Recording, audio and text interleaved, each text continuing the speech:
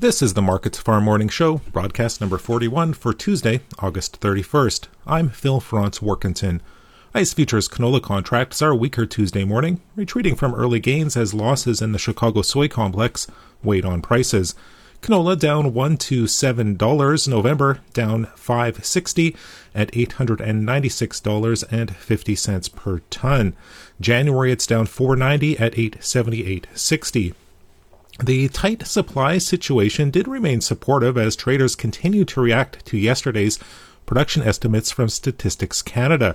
Canola production was estimated at 14.7 million tons, which would be down by 24% on the year and the smallest crop since 2012. However, with the harvest underway across the prairies, anecdotal reports point to even smaller yields. And while that need to ration demand should keep canola supported going forward, the oilseed is also looking overpriced compared to other vegetable oils. Chicago soy oil futures are down this morning, and that is weighing on canola. In the U.S., soybeans, corn, and wheat futures are all lower. Soybeans down 14 cents in the November contract at $12.89 per bushel.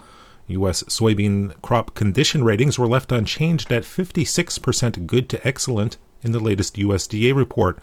That accounted for some of the selling pressure as pre-report expectations had been for a slight decline on the week. Ongoing export issues in the Gulf of Mexico also weighed on prices, with the U.S. likely facing weeks of export disruptions in the aftermath of Hurricane Ida. The power could be out at some shipping facilities for weeks.